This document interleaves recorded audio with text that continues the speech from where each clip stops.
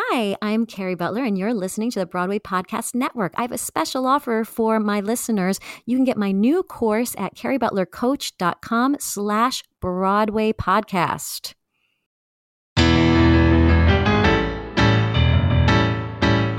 Once I played a penny who just couldn't stop the beat. Yes, with roller skates on her feet. A girl who loved to beat. A ghost is recently deceased. A real cool mom, a musical version of Tina Fey. Tina Fey. Now come with me and fly. I am your host, Miss Carrie Butler. Together you and I are breaking Broadway.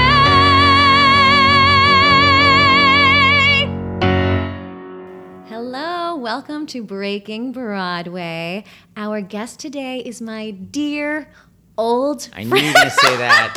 So predictable. old friend, Seth Rudetsky. Hi, Carrie. He has done it all. He's worked on Broadway as an actor, under Broadway in the orchestra pit, behind the scenes of Broadway as the writer and producer of Disaster. We met as kids because Seth and I performed in a cabaret where we sang and got paid in ice cream sundaes. Mm-hmm. And he was the genius who could sing and play the piano at the same time. There's also a boy named Lucky Williams who sang and played the drums. That's true. So I was upstage, but it's all good. Why don't you tell everybody like your journey in theater? Yeah, this is an interview. I'm interviewing you now, Seth. That's rude. My journey in theater, it's like when you started, was that the first thing you ever did? No. So my parents were really into Broadway, so they would play records around the house, and that's how I knew a lot of Broadway shows, because I would say it's like before headphones, before people were like isolating their music. So I grew up listening to the albums they listened to, which was like The Most Happy Fella and just all these great old school shows. They took me to see Broadway shows when I was a kid, and there was a revival of Pajama Game in the 70s that I went to go see when I was a little boy, and I just became obsessed with it. And I think, like I always say, like the kind of song that I like the most is the most unique type of Broadway song that they don't have in the pop world, which is like a scene turned into a song. And the opening of Pajama Game, they're in a factory, and like one group's going, hurry up, the other group's going, can't waste time. And I just thought it was so cool that there were like different groups of people singing. So that's what got me kind of obsessed with Broadway.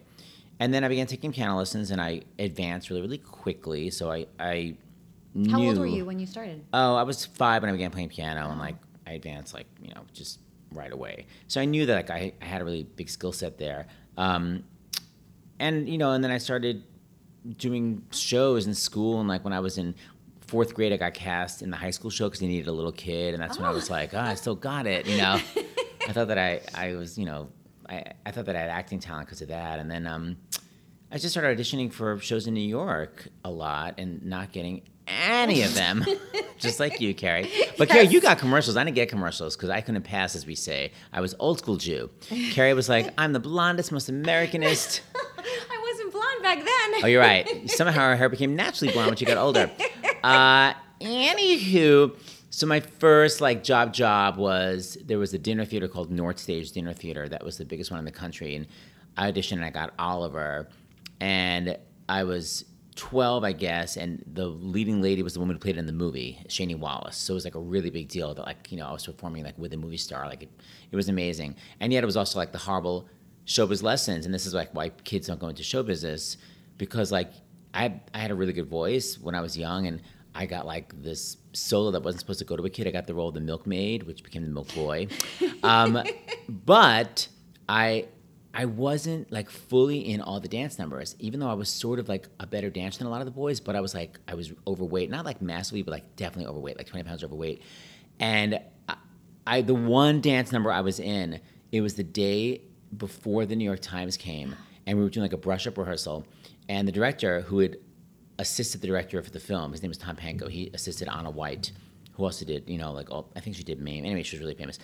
So he was like blocking all the little boys, and he said, we were in a group of 3, and he said, he was sort of moving things around. He said, Seth, stand over there for a second. And then he was working with the other 2 boys. And then after, everyone's like, what happened? And I was like, nothing happened. I was like, he's just working with the other 2 boys. they're like, no, you're not in it anymore. And I said, yes, I am. I said, he was just literally going over the dance steps. And went over to Tom and I said, I'm still on the number, right? He's like, oh, no, you're not. And I cannot tell you, like, I was like sobbing, like, I hid it from him, but like sobbing, crying. And it's that showbiz thing where it's like, of course, in my mind, I'm like, oh my God, I'm too fat. It may have been like, it was all groups of 2s and I was only a group of 3 and they like wanted to just keep it consistent. But like when you're a kid, it's like their mentality is like the show must go on. Like they didn't need to give me a reason, but I was devastated. And that's, and that's why I think kids don't go into show business because it is traumatic. It's not like everything's fair. It's just like I was kicked out of the number. So I had the solo, but the whole time, the whole run of the show was this underlying feeling of like, either I'm fat or I'm talented. It's hard. It's really hard to be a kid. And So then I got the nightclub that you got, that Carrie got, which was amazing. But at the same time, Carrie and I were both losers because, like, at the end of the show, all the people that were in it were like Sarah Jessica Parker, Allison Smith, yes, all the Annies, all the Peter Pan kids, everybody all the Evita was on Broadway. kids. Yeah, because there was like the time of little kids on Broadway. Now it's more teenagers, but then it was like Peter Pan, I Remember Mama, all these shows with little kids. So at the end of this nightclub act that we were doing, you got to wear the T-shirt from the Broadway show you were in. But of course, Carrie and I were not on a Broadway show, so we were forced to just wear like a shirt that just was like, I was never cast. I didn't really say I was never cast, but that was the subtext. Like Hanes. Yeah, Hanes T-shirt. Size extra large, hefty. But the point is, like, that was the same thing. It's like the same when you're a kid performing. It's like you're in this adult world of like achievement and not achievement. And in one sense, I liked it because I'm really competitive, so I sort of enjoyed the constant competition. But I remember also being there, Carrie, and like at one point, Peter introduced me. He was the piano player, and I think he was like, Seth is 12 years old, and my grandma was in the audience. She's like, oh, he just turned 13. And I was like, shut up! I was furious because like you're so not allowed to age to the child. Oh my God, I was so angry. It's a weird world. Like you don't want to grow up. And anyway, so that's my childhood. And then, I still did a lot of performing, but by the time I got to college, I had like a big falling out with my theater teacher who was a dick. And as a matter of fact, I wrote the show called Rhapsody in Seth. Oh my gosh, it's amazing. Thank you. Yes. I'm actually. If you get a chance to see it, it is really spectacular. And, wow, thanks, and Carrie. the way Seth plays the piano, it's like you don't even know that he's capable of this because the stuff you do, for Broadway shows is not actually what you are capable of. It's interesting. Yeah, you don't really have to. It's not that hard to play on Broadway. It's much harder to play classical. No, it's hard to play on Broadway. It's hard, but it's not. But what you do in this show harder. is spectacular. Ah, thanks, Carrie. It's funny. I haven't done it in so many years, but I'm doing it again. I think the next time I do it is back, maybe after this airs, but I think it's October 14th, right near Oberlin, where I went to college. I'm in Lorain County doing it again. But anyway, my point is, like, I had a falling out with my theater teacher who was like so mean to me, and I don't know, just for whatever reason. It was a combination of like him being mean and I didn't really know about musical theater majors to the point that I wound up majoring in classical piano, which is so weird. I feel so Audrey McDonald, like she majored in opera. I was like, I never was going to be a classical pianist, like ever. But I guess I couldn't believe I got into Oberlin. I was like, I got in? Like, I just couldn't believe it because it's a really hard conservatory. So I was really I couldn't believe it. And then I went to go visit and it was so liberal. And like, after being in high school where like nobody was gay, like, I was called Oberlin basically a gay bar with dorms. Like I couldn't believe like everybody was gay, like it was so open. So I went, but my point is I wasn't really doing theater really anymore. I was doing classical piano and I was conducting like I would do different shows at Oberlin. But I have to say being at Oberlin set up my whole life of how I've treated my career, which is like if you want to do it yourself. Like my sophomore year, I was like, I want to play Rhapsody in Blue with a full orchestra, and I was like, sign up here. So I just had like people sign up, and I had like a 35-piece symphony, and I just played Rhapsody in Blue, and that's what I've done ever since. And just skipping way ahead, but like I did a benefit with the Gay and Lesbian Synagogue, which I do all the time, and I was doing Dreamgirls, and Lilias White was in tech rehearsal for The Life. She came after she had a tech rehearsal, and she sang Effie, and I was like, you're so amazing. I was like, I have to do this on Broadway with you and the full orchestra.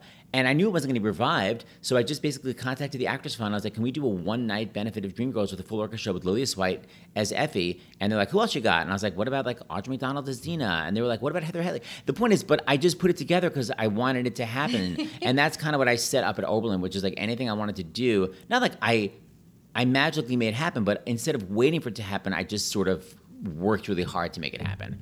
Anyway, so I graduated Oberlin, I became a rehearsal pianist, and then I didn't really see Carrie till like my mid-20s when I started volunteering. I did this thing called Hearts and Voices. Amazing. Which is Carrie was so much fun to hang out with there, where we would go and perform for AIDS patients in hospitals, because I've been volunteering at God's Love We Deliver, like where you make food for AIDS patients, and I was like, I'm so can't cook. I was like, why am I doing like not my skill set? So I was like, I should do something I can actually do well. So Hearts and Voices, this program? not at all. No, Oh. Matt McClanahan, cutie Matt McClanahan, who I still have a crush on, even though we're both married, refuses to date me.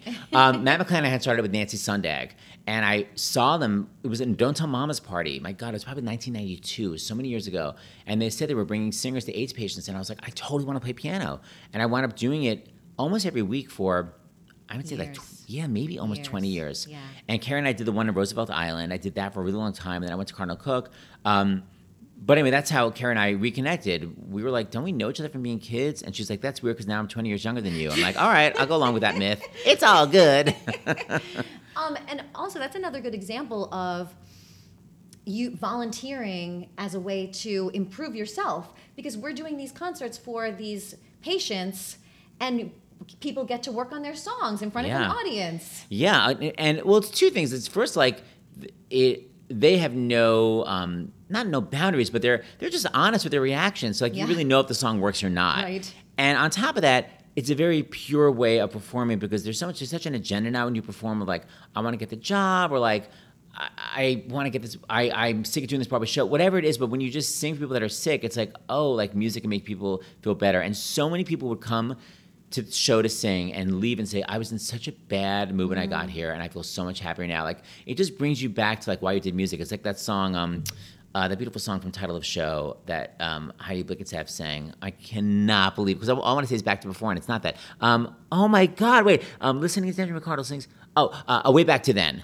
It's about going back to when you were a kid and, like, you just love performing and there's no annoying agenda. And that's what volunteering with music, I think, is so perfect for. If you own a vehicle with less than 200,000 miles and have an auto warranty about to expire or no warranty coverage at all, listen up. CarShield has a low-cost month-to-month vehicle protection plan that covers more parts than ever. Visit carshield.com/audio to find out how you could pay almost nothing for covered auto repairs. Drivers who activate this vehicle protection today will also receive free roadside assistance, free towing, and car rental options at no additional cost. Get your free quote today at carshield.com/audio. That's carshield.com/audio. By the way, why do I have vocal damage? I don't know why I'm talking down here. And each of those, so then I just finished the career. So then I was a pianist on Broadway for a lot of years, but I really missed doing comedy. So I started doing a lot of sketch comedy with my friend Jack Plotnick. Oh, so funny. Who, of course, you know so well. So we were doing sketch comedy on the side, and then I got asked to write. I mean, I guess if you just want to, this is sort of like my inspirational story, which I think is up your alley. So two things. I wanted to write for a television show. I always wanted to write for TV. And Jack was like, you have to move to LA to write for TV. And I was like, I don't want to live in LA. I want to do Broadway. And he's like, you can't do Broadway and TV. And I was like, and cut. Mm-hmm. So I written some comedy songs for the Easter Bonnet competition for Broadway Cares, like We Fight AIDS. Like Grease would do a number every year, and I would always write it. And one year they said, can you write the opening number, which was such a big deal. And I'd never written an opening number before. It just seemed like beyond what I could do, but at the same time, I was like, I want to try it. So I said yes. And that same week, I was offered the show called Forever Plaid, which I love, in Hawaii. So I always wanted to go to Hawaii, and I love Forever Plaid, and I also needed the money. So I was like, should I take this job, which is really good money, in a place I really want to go to, or should I do this volunteer gig, writing this opening number, which I don't even know if I can do. But I was like, I want to do the challenge of writing something I've never done before, and plus, of course, I love Broadway Cares, Happy Fights AIDS, and I want to help them out because they're an amazing organization. So I didn't take the job in Hawaii. Wow. Yeah, but I mean, it's not so amazing, but still. I think it is. Well, regardless. You needed money, probably. Yeah. No, I definitely, because I was just a sub, and being a sub is really inconsistent. But I've never cared about money, ever. I mean, I've just never cared about money. Hence, I have no money. But the point is, like, I'm fine, I'm comfortable.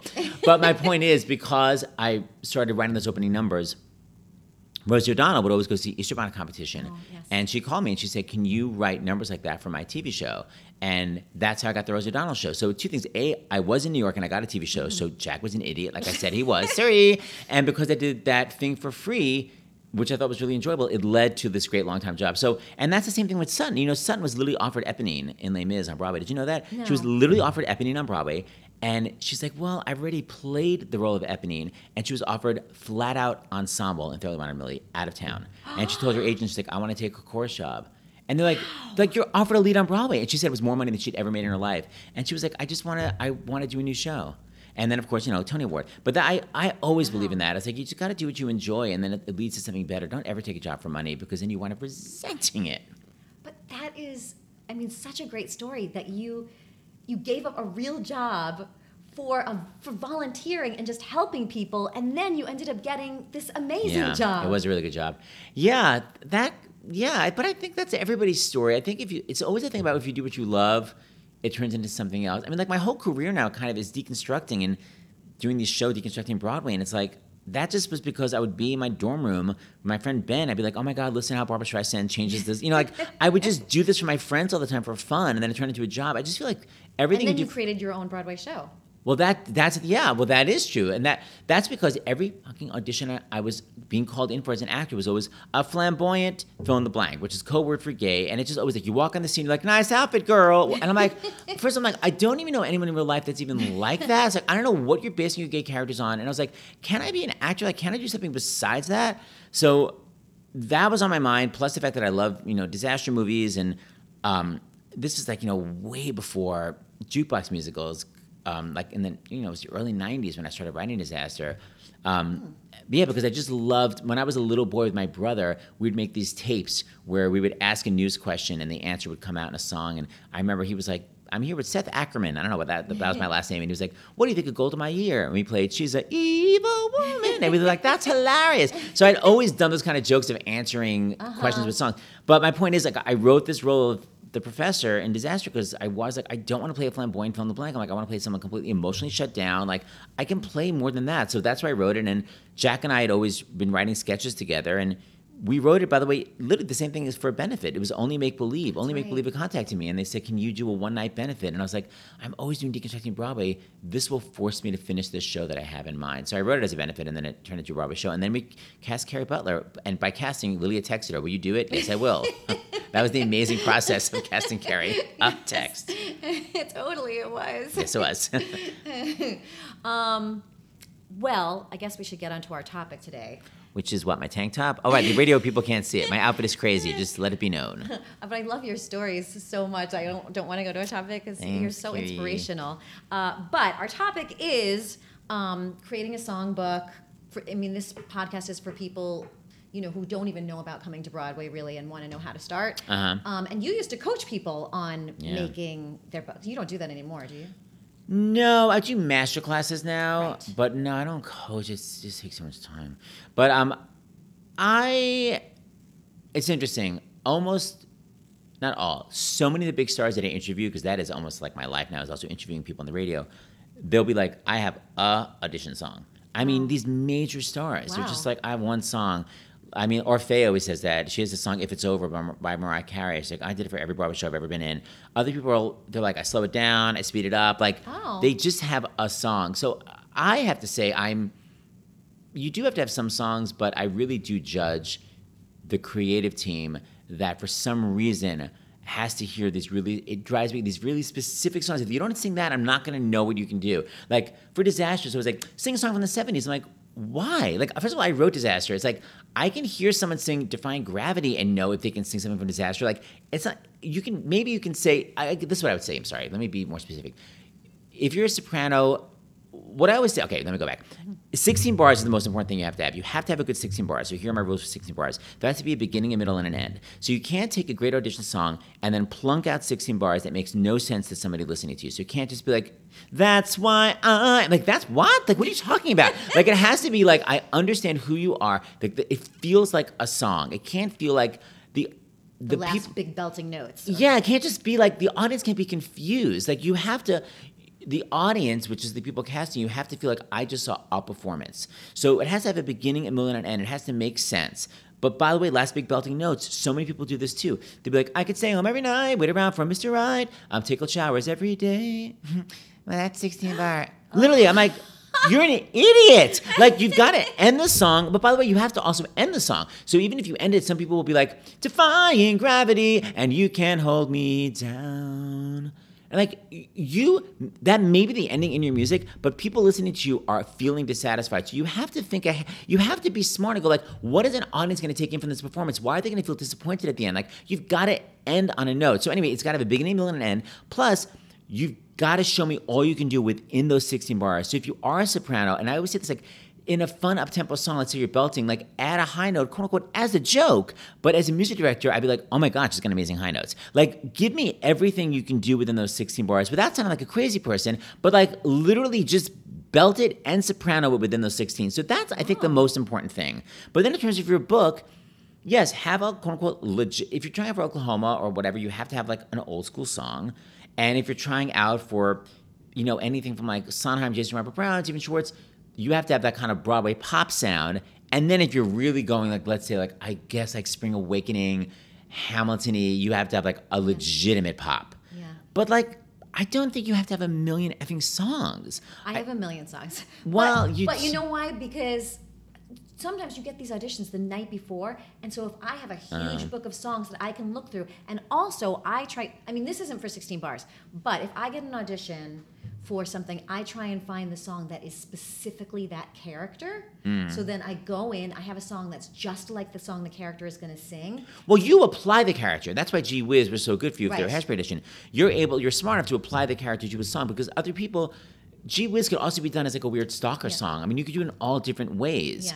So that's what I like about it, having not that many songs, because you can alter the song. Oh, true. Right. If the song, especially if the song is general, like they all laughed at Christopher Columbus, like you can do that in all different styles. If it's more general, I think you can apply more character to it. But I get crazy when casting people give these specific audition types of songs. I think it's such laziness on their part. But Sorry. they do it. They do it. And so sometimes you have to have a folk song. Sometimes you have to have a rock song. Yeah. Sometimes you have to have, like you mentioned, the 70s. pop songs. Yeah, and there's all different, that's the whole thing. That's when they say like a pop song. It's like, well, what's your version of pop? Because like there's 70s. I mean, yeah, it's I think really if you different. have one pop song, it's kind of okay to use for, even if it's like a 70s pop song. I think you can use that for not for contemporary, but for any of if it's right, not for like hip hop, let's say. Yeah. But and that's the other thing too with pop songs is like you want to try to get theatrical pop songs. You want to try to avoid the pop songs that have like yeah. It's like, what are you acting on the word yeah? So like you want to try to get pop songs that have a story. Yeah, that have good lyrics. And you have to, I guess you have to have that's the other thing too. I can't send those rules like never bring Sondheim to an audition. It's like, why? Send in the Clowns is actually an easy song to play. What I would say is like, show the song you want to sing to a piano player friend and just be like, is this song hard? So that's how you can get past never bring Jason Robert Brown, never bring Sondheim, because it's not true. There's some songs that are actually easy. So show it to your piano player friend and say, is this song hard? But then on top of that, we've all played Another 100 People so many times at this point. It is a hard song, but we all know it. So have an option, don't only have that as your Sondheim, but if you have a hard Sondheim song, just ask the pianist at the audition, like, do you know the song? And they may go, oh my God, I totally know this. Or like, oh my God, can't play this. But I don't believe in those rules of never sing. What I would just say is for young people, which drives me crazy, is stop singing the same song as everybody else. Like, I cannot believe the laziness level. Like when you were young, Carrie, what was the go-to song? On My Own, I guess? Oh, Out Here on My Own. Out Here on My Own. Yes, that was like early 80s. And then what's weird is when I was playing auditions, when I was still in college in 86, for some reason, everybody was singing Wherever He Ain't, Look What Happened to Mabel. I guess it was post Jerry's Girls, and everyone just discovered it. So I never heard those songs until I played those auditions. So songs go through cycles, but what I notice all the time is Run Away With Me, everyone does. Gimme, Gimme. It's like this kind of... Gimme's a big one. Yeah, and I'm just like... You can like a song and you can like a person's career, but don't you want to stand out? Like, why do you want to be like everybody else? And especially now with YouTube, like, you can... When we were kids, Carrie, like, how did you even find audition songs when you were a kid? I know. I went to people like you. Yeah, I guess you have to go to a coach. But now, you can listen to Seth's radio show. Right, listen to songs. Listen to Sirius XM. Or just, go to YouTube. Also, there's the Lincoln Center Library. Well, which that's is great. amazing. Yeah, that's I used to photocopy songs there. Yeah. But just like, listen to somebody you like. But what I would actually just say, like, go to YouTube and put on like Broadway 1950s, Broadway 1960s. For some reason, all those songs are ignored by young people, and there's so many amazing songs you could be doing. I'm not saying pick the most obscure thing, but don't pick what everyone else is doing because I personally will disrespect you. Like if I'm a music director, I will just go like, you're lazy and you're not. Not that you're not bright, but you're not thinking. You're not a thinking actor. You want them to see you and. If you come in with a whole character behind this song and make up a story in your head, and then it'll be like, oh, I want to work with this person because so creative. Yes. And that's the thing too. But by the way, on a side note, it is true when you're trying for specific characters, like Carrie's saying, be a character. When you're just going to general auditions, really try to bring yourself into as much of the song as possible. So many people I know, especially men, are like normal off stage, and then like when they start auditioning, like they put in this weird leading man persona. It's like bring all the different aspects of yourself to your song, because it's really fun behind the table to see all the unique different things of you. So if you're trying out for Vita, feel free to act crazy. Be a dictator or whatever. But if you're trying out for just like a summer stock, try to bring as many aspects of yourself to one song as you can, instead of picking. That's why it's good to pick general songs like They All Laughed, or I don't know, I Could Have Danced All Night, because there's so many fun moments you could find in it. But when you pick these very specific songs where you just have to act, like, especially so many young people, they're so into singing sad songs. I'm like, nobody wants to see you sad. Like, pick another song. Like, they are all into this dramatic. I guess like they think being an actor is being really dramatic. And that's the thing too. Please God, investigate the lyrics of the songs you're singing. Like, it's just so lazy. Like, they'll bring these songs and I'll be like, this song, A, doesn't rhyme, B, makes no sense. And I won't say the show, but let me just say, there's a certain show that people do all the time, and I'm like, the words don't rhyme and the lyrics make no sense. Like, it makes me so angry. So I'll talk to you when I'm off mic. But I won a Tony Award. Anyway, go on. Okay, now what about when people are auditioning? Like, let's just give them basic tips, like where do they look? Okay, yeah, this drives me crazy. So a couple things. So when you walk into the audition, for just be a normal. The basic thing is be a normal person, and I know like it's nerve-wracking, but just don't listen to the acting teachers that teach you these weird rules. Like, you can't. My name is Seth Rudetsky, and all I was saying is like, it's not the Miss Texas pageant. Like, just literally walk into the room. First of all, so you walk into the room and they'll be like, sometimes they'll be like, what are you gonna sing? Sometimes they don't know what you want to sing, because it's kind of fun to guess behind the table. So like, you don't have to announce what you're gonna sing. If they particularly maybe say what you're gonna sing, feel free. But you don't have to be like, I'm gonna be singing. I remember someone was like, Take Me Back to Manhattan by the great Cole Porter. Someone said that. I'm like, you're weird. My director friend literally said he was talking to this guy before an audition, and he's like, he's looking at his photos, like, oh, Tom, where are you from? And then he's like, oh, Tom, what was the last show you did? Then he's like, all right, Tom, ready to sing? He's like, my name is Tom. And I was like, oh my God, I was just talking to you. I know your name is Tom. So anyway, the weird prepared, it makes me crazy. So anyway, you walk in and they'll usually be like, oh, you ready to sing? You're going to do the monologue first. And then you go to the piano player and show piano player music. Please God, have everything written out perfectly, because it is if the piano player screws up, he has the job already, so it doesn't matter if he messes up. It matters to you. So do not have, which I get all the time, cross-outs, lines, I don't really sing these lyrics, so just ignore this. Like, well, I'm trying to follow the lyrics, so I want to know what effing lyrics you're singing. I don't want to have to do read a treasure map of like lines, page turns, go back, circle, like make it the most possibly clear you can. So just make your music completely clear. And speaking of clear, I don't like the clear plastic binders that everybody loves, because the lights hit it, and then I'm like, I can't see. So it's like, just have it nice, but you don't have to have it in plastic binders, even if you're OCD like Carrie. By the way, Carrie, your music is from 1981, and it's the yellowed parchment. Yes, it is. Literally handwritten by Benjamin Franklin. So anyways, you go to the piano player, and then like, you're allowed to, by the way, ask for your first note. Like, I always like to kind of know my first note and, the first chord, just to kind of get it into yourself, into your body. And then you just walk to the center, and for some reason, everyone is taught, okay, but let me go back. When Carrie and I were kids, we auditioned on Broadway stages. Yes. But now, because of bizarre union rules, and I won't call out the union, but I'm sure that is why it's no longer possible to audition on Broadway stages, which is infuriating. You're asked to give a Broadway performance in a crazy small audition room. It is bizarre. But when we were kids, we were on Broadway stages, and you were, by the way, looking over everybody's head, because you were basically performing to the balcony, old school style. But now people do that same technique in an audition room, and it's like when you're that close and you're looking over people's head, it completely disassociates you from them. So you want to look on their eye level, but you don't want to be a freak ass and stare somebody down and be like, you're doing a scene with me, because you're like, no, I'm actually not. So I learned this technique from Sarah Lazarus. I used to play her audition class. It's an amazing audition class. She still gives it. Sarah Louise Lazarus, and Alex Rybeck's the piano player. But basically, you're on the eye level of the people auditioning you, but not literally into their eyes. So what you're doing is, first you think to yourself, am I singing a song to a single person or to a group? Mm-hmm. So if it's a single person, you put that person's eyes between the eyes of the director and choreographer, so you're on their eye level, and you play the song to that level. If it's a group song, meaning like cabaret, what good is sitting alone in your room? You're talking to a whole group. You just put the whole audience's quote unquote eyes on their eye level. But instead of playing completely above their head to some magical deity that's not there, you're literally playing and you're connecting with the audience, but not literally staring into their eyes. So that's, I guess, my basic thing about where the hell you look during an audition. Love, Seth. Yeah, because I think that's a big thing that we see when we Behind. teach class. Yeah, we sit behind, teach classes. Also, be aware of what Jack always calls bending at the waist acting. So many people, when they're auditioning, are like always leaning forward and like gesturing, and it's this weird bending at the waist. It's like, I want to express something. It's like you don't need to bend. I'm not saying you don't need to gesture. Feel free to gesture if you want, but just like don't bend forward, because when you bend forward, an audience bends backwards. And the other thing is, don't do the weird shifty walk around. If you're gonna move, feel free to move, but the shifty.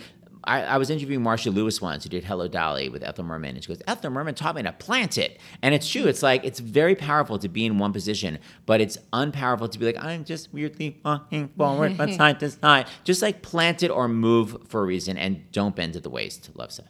Yeah. How do you feel about taking songs out of context? Like if I were to sing a male song. Yes, I have feelings about that. So, unfortunately, I don't think men can do it. There's extreme prejudice against men doing anything feminine, because it's always like, there's such anti-gay bias. And if I remember when that whole Sean Hayes article happened in Time, it's like, no one's believing him as a straight leading man and promises. I was like, really? Everybody is. He's amazing in the show. But if there's any inclination of like, yeah, no, he's so gay on stage, there's such prejudice. If you go in and you're like, someday she'll come along, the girl I love, everyone's gonna be like, oh my God, I sing a Judy Garland song. So I think it's really difficult to do it if you're a guy. You can do it. I mean, Jason Daniely does. Oh my God, he does. If she, as long as she needs me. So yes, you can do it, but I'm just saying there's definitely a prejudice against doing female songs. However, you can find certain female songs that are so not feminine. Like I always say, guys should do Don't Talk of Love. If You're in Love, Show Me. I think Show Me is a great, like, aggressive song. So you can get away with it, but I don't 100% advise it. However, I 100% say women should sing guy songs, because it's a great way to take a song that everybody knows that's a great song and immediately put your own spin in it because you're a woman doing it. I think it's a great idea. I was just playing with Kelly O'Hara. She does He Loves Me. Super fun. So I 100% approve of that. Second of all, I actually want people to take songs out of context. It drives me crazy when people come in for general auditions. First of all, so many kids come in general auditions. I have a call soon on a cloud. I'm like, why do you have a British accent? Like, what the hell are you doing? It's like, well, on the record she does. I'm like, right. Well, first of all, it's the British cast recording. So, but not even that. Like, there's a song like Some Things Are Meant to Be. Some Things Are Meant to Be from Little Women. And in the show, Sutton Foster, basically, they're singing to her sister. It's like she knows her sister's dying, and it's like there's extreme pathos of like, you're about to die. But the actual lyrics are just like, some things are meant to be like, we love each other. So you can actually completely sing that song positively. You don't have to add this whole devastating subtext to it unless you want to. But so many people are like, well, in this show, and I'm like, I'm not interested about it in the show. Like, you need to own it. You need to make it your own song, especially young people. Like, so many young people, I do this is my advice always for young people. They'll be singing these love songs. I'm like, okay, you don't know anything about being in love. So I'll always be like, do you have like a kitty cat? And they'll be like, yes, I love. And I'm like, pretend you're singing to your cat. And then you can conjure up all those feelings instead of like, this song is about, a woman with a married man. So you don't understand those feelings. Like, just feel the love you feel for your cat. That's a really good point. Yeah, so just like apply it to yourself. And you're 100% allowed to take it out of context. Unless you're trying out for the show. You can't be like, I think Evita's really nice or whatever. It's like, well, that's not the show. Like, you have to act the actual character in the show. But if it's your own song, you can do whatever the hell you want with it. Do you remember that story Faith Prince told us about the song when she was auditioning? For Guys and Dolls. Yes. Yeah, for Guys and Dolls. They were like, and by the way, it's same thing with Jennifer Hudson. So two basically similar stories. Faith Prince was auditioning for Guys and Dolls, and they said, we want you to sing a song like Adelaide's Lament, but not Adelaide's Lament. So she really thought about the character, and she was like, she's been engaged to Nathan Detroit for like 15 years. She's in love with him, but he's extremely faulted. I mean, he's got big faults. So she's saying something wonderful from King and I. He may not always say, but with an Adelaide spin, what you should have him say, but now and then he'll say something wonderful. So about being in love with Nathan, but there was that essence of Adelaide. But instead of just playing pure comedy, she played the love that Adelaide had towards Nathan, but with an Adelaide spin. It was a brilliant audition choice. And then Jennifer Hudson, by the way, this is another one of those kind of don't take no for an answer, kind of same thing we're talking about. I was doing my hair concert, and Billy Porter was over, and I said, who should sing Easy to Be Hard? And he said, oh, Jennifer Hudson from American Idol is really good. And I was like, she doesn't really sing that high. And he's like, no, she's really amazing. And then I found out later, by the way, American Idol was like, yeah, you shouldn't sing high. Literally told Jennifer not to sing high. And that's why I thought she didn't sing high. So they actually, and she has a crazy high voice, but I didn't realize that they told her not to. But anyway, I believed Billy, and then I tried to track her down, and I wrote to two different people. And the first person I wrote to was like, her American Idol tour ends the night before the Hair concert. He's like, she'd be on, won't be able to make it to New York. And the second person I wrote to was like, she's dying to do it, she'll fly in that morning. And that's the whole thing. It's like, you've got to go to more, you have to try for something you want, and don't trust people's answers for things. But my point is, I gave her that song Easy to Be Hard in Hair. And then Henry Krieger was at the after party, and she was like, I want to be Effie in Dreamgirls movie. But anyway, like a couple months later, they had her audition for the movie, and they said, sing And I'm Telling You type song, and I'm Telling You. And she sang Easy to Be Hard, because it's the same thing. So it's like, you bring a song, like you're saying, you bring a song that has the essence of the character, but it's not necessarily the character's song. Do you have any other pet peeves? You've already mentioned quite a few. I do have a lot of pet peeves. I do. It drives me crazy. People that don't read music drives me up the wall. The laziness. So many people, I'll talk to them on Broadway, like, do you read music? Oh, well, I know if the notes go up or down. Oh my God, you have 20/20 vision? Amazing. Like, who cares if you know if the notes go up or down? Read music. I don't understand why it's like a weird badge of honor to not read music. It's A, lazy. B, like, if I'm casting a show and it's between two people, of course I'm going to cast a person who reads music, because as Carrie knows, she's in so many original Broadway shows change all the time. Mm-hmm. So I don't want to be like, oh, I'm changing your note to an A flat. Let me record it for you. I want it to be like, I'm changing your note to an A flat, and a normal person will go like, oh, I'll just put on my music, and they'll know how it goes because they can read music. So please, God, read music. Also, stop smoking. Why do I pass AMDA all the time and all these idiots are smoking? Like, you know it's going to ruin your voice. And stop drinking. I don't understand young people that are like smoking and drinking when all it does is ruin your voice. Like, you can't be a serious artist and literally be destroying your actual instrument. Yeah. God, it makes me angry. And then I guess just in terms of auditions, no, I mean, I have more just pet peeves on the other side. I just feel like directors, everyone, they have to be a lot friendlier. Like, just know that everyone's really nervous, and just like be a lot more welcoming. But the advice that I think is really helpful for actors, two things I'll say. Jack Plotnick has an amazing website, jackplotnick.com, and within it is something called Affirmations for Actors. Oh. It's so helpful because his theory is, a lot of people go to auditions and they're like, oh my God, I've got to end on that high note. I'm so nervous I'm not going to hit it. And it's like, no, I can hit it. And then your negative voice is like, you may crack. You're like, no, I can hit it. It's like, you may crack. And you have this crazy argument with yourself. So his whole thing is to do this affirmation yourself. Like, I release and destroy my need to hit that high note. And then your negative voice is like, but, wait, what? And then, like, literally you can't argue with yourself. And I've done it. Like, when I did Torch Song Trilogy and Harvey Fierstein's mother came, I remember I was like, I release and destroy my need to be as funny as Harvey Fierstein.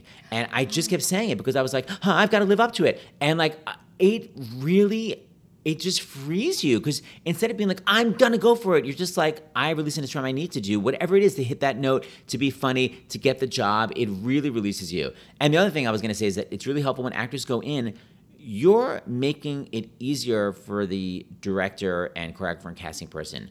They want to find someone. We're so in the mode of, oh my God, I want this job so badly, instead of like, they also want to find somebody. So it's much nicer to go like, I can really help this person out. Like when I was doing the Legally Blonde reality show, this woman named Autumn, oh my God, she was so good, Autumn Hurwitz. Yeah, and she would be amazing when I rehearsed with her. And then whenever we would do it for the judges, she would always kind of clank. And I was like, why are you clanking in front of the judges? And she said, well, she goes, I kind of equate auditions with people telling me that like, basically I don't have the job, like I'm not going to be allowed to sing, like taking away the joy of singing. And I was like, guess what? I said, your audition is the joy of singing. Like, it's not the stepping stone. It's supposed to be, oh my God, I love the song. Yeah, I get to sing the song today. Yes. And that's it. So it's like, I get to sing the song, not this song doesn't really count, but when I'm on a Broadway stage, it counts. Like, that's why it's good to have audition songs you love. It's like, I get to sing this, I get to be funny, and that's it. That's your joy. Like, get the joy from your audition song. And if you hate your audition song, change it. Yeah, when I audition for things, I think, I can't wait to show them what I did with this song. See, it's fun. Yeah. And then, and even if it bombs, it's still funny. Yeah, I've made some mistakes because I am daring. You've done some broad choices? Yeah, one time I did, I don't, who sings, You're Gonna Love Me Like Nobody Loved Me, Come Rain. That's just an old school song. Everybody does. Well, so anyway, it was for a jukebox musical, I think. And I brought in a gun. And it was like a water gun. I think that's really smart. Like I was, a stalker. Like a stalker. Well, I don't think it's a bad choice at all. They looked at me like I was insane. No, well, if it wasn't a comedy, I guess. What are you doing? It could have been any, you know what I mean? It was a jukebox music. It could have been anything. So I totally appreciate that. Well, thank you. I feel redeemed. Yeah, no, that's a hilarious choice. Brian Darcy James talks about when he was in a small audition room and he was singing Out There, and he was so close to everybody, and he was like, could not believe how close he was, singing so loud, so he kind of commented on it, and he was like, I will find my way out there too loud. And they were just like, Sistera. And I'm like, that is hilarious that he was in the moment and commenting on how crazy he sounds, and they were just like, we refuse to crack it. That's when I was just like, you guys, lighten the F up behind the table. I hate everybody. Yes, go. Jackie Hoppins, next interview. I hate everybody. Love Jackie Hoppin. Do you have any other insider tips on where to find songs or anything like that? Well, first of all, I think Michael Levine is a great coach. I think he's true. An excellent person to go to. I just really feel like basically just go to YouTube and just put in like Ed Sullivan Show. Like I discovered that song, I Had a Ball. Like I never heard of that song before. Now like Karen Morrow, I'm obsessed with her and obsessed with that song because I watched her on Ed Sullivan. So just what I used to do when I was at Oberlin, I would get like I would go to the library and get stacks of albums of shows like I thought I would never like Best Little Whorehouse in Texas. Like I hate country music. And then I got it and I was like, wait a minute. Like there's an amazing belted song called 24 Hours of Loving I'd never heard before. That's so amazing. Dolores Hall sings it. I became obsessed with the opening number. So I just feel like obviously you don't get albums anymore. What the hell do you do? Go to Spotify? Just look, like go to 5 shows you've never heard of and just listen to them like while you're cleaning, because you never know if you're going to either hear a song you love or a singer you love. But just stop listening to Gimme Gimme. There are other songs that says Gimme Gimme. Lastly, what would you like to plug? I know this probably isn't going to come out before your next concert. I guess my cruise. Carrie Butler did my very first Broadway cruise. This cruise is amazing. Thank you, Carrie Butler. Oh my gosh, it is so much fun. The people that go on this cruise get such special treatment because it's all Seth, all the time, all the Broadway people, and it's a really intimate. It is really intimate. Yeah, you get to hang out and we play games together. Yeah, Broadway bingo. We also do the variety show at the end of the week where all the passengers, I work with the passengers all week. I rehearse them, and at the end of the week we all sing together kind of like classic songs. Like literally, you weren't on the Cheetah Rivera one, but like literally they got to do all that jazz with Cheetah as Velma and then the Tonight Quintet from West Side Story with Cheetah as Anita. It was crazy. So then, I will plug all the ones coming up. Everyone has such a good time. It is, and the actors have a really good time. And they go really great places. Oh my God, I know. You got to come, you were in Alaska, right? I love the Alaska one. I have coming up, I have the Caribbean in February. By the way, Dory Bernstein. I can't. Dory and Squiggs. Let me just use the first names. They're sponsors with their Lights of Broadway, those amazing cards. But anyway, we're going to the Caribbean in February. Then we're going to Bermuda in July. Then we're going to the Greek and Adriatic Islands. Oh, actually, the month before that in June. Then I'm doing a transatlantic on the Queen Mary in October. And it's tons of Broadway stars. So yeah, just look up Seth's Broadway Vacations or just look me up. But come on a cruise, you're really loving. People were like, will you get to see Seth? I'm like, I literally spend 24 hours a day with you. It's like everyone. It's like we all hang out together. Yeah. It's so much fun. Oh, thanks, Carrie. And your radio show. I'm on SiriusXM every day. And actually, when is this going to air? Maybe a few weeks. I could probably break this. I'm actually starting a new rival podcast. But it's fine. It's totally different. It's called Seth Rudetsky's Back to School, and it's me in a full hour with a celebrity all about their high school years. Oh, that's fun. I'm obsessed with. Yeah, it's really fun. So that's going to be soon on. We merged. SiriusXM merged with Pandora. Oh. So it's through Pandora, and I have amazing. My first one's with Tina Fey, which is hilarious. Oh, fun. Yeah, you'd love it, Carrie. So anyway, whatever. Look me up, SethRudetsky.com. There's lots of fun stuff and videos and deconstructions. And go see Beetlejuice. I loved it. Oh, thank you. Thank you for being here, Seth. I love y'all. Namaste.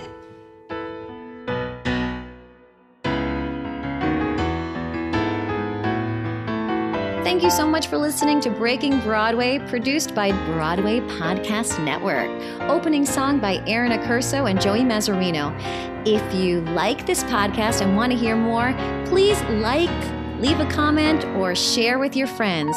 See you next time for more insider tips to making it on Broadway. Together you and I are breaking Broadway.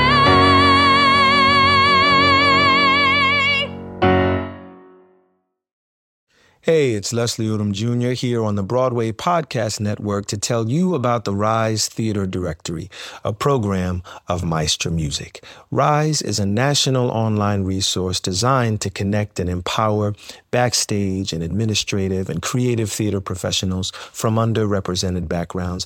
If you work or aspire to work in the theater community, this can help you find your next project. And if you hire theater professionals, search the Rise Theater Directory to find your next team.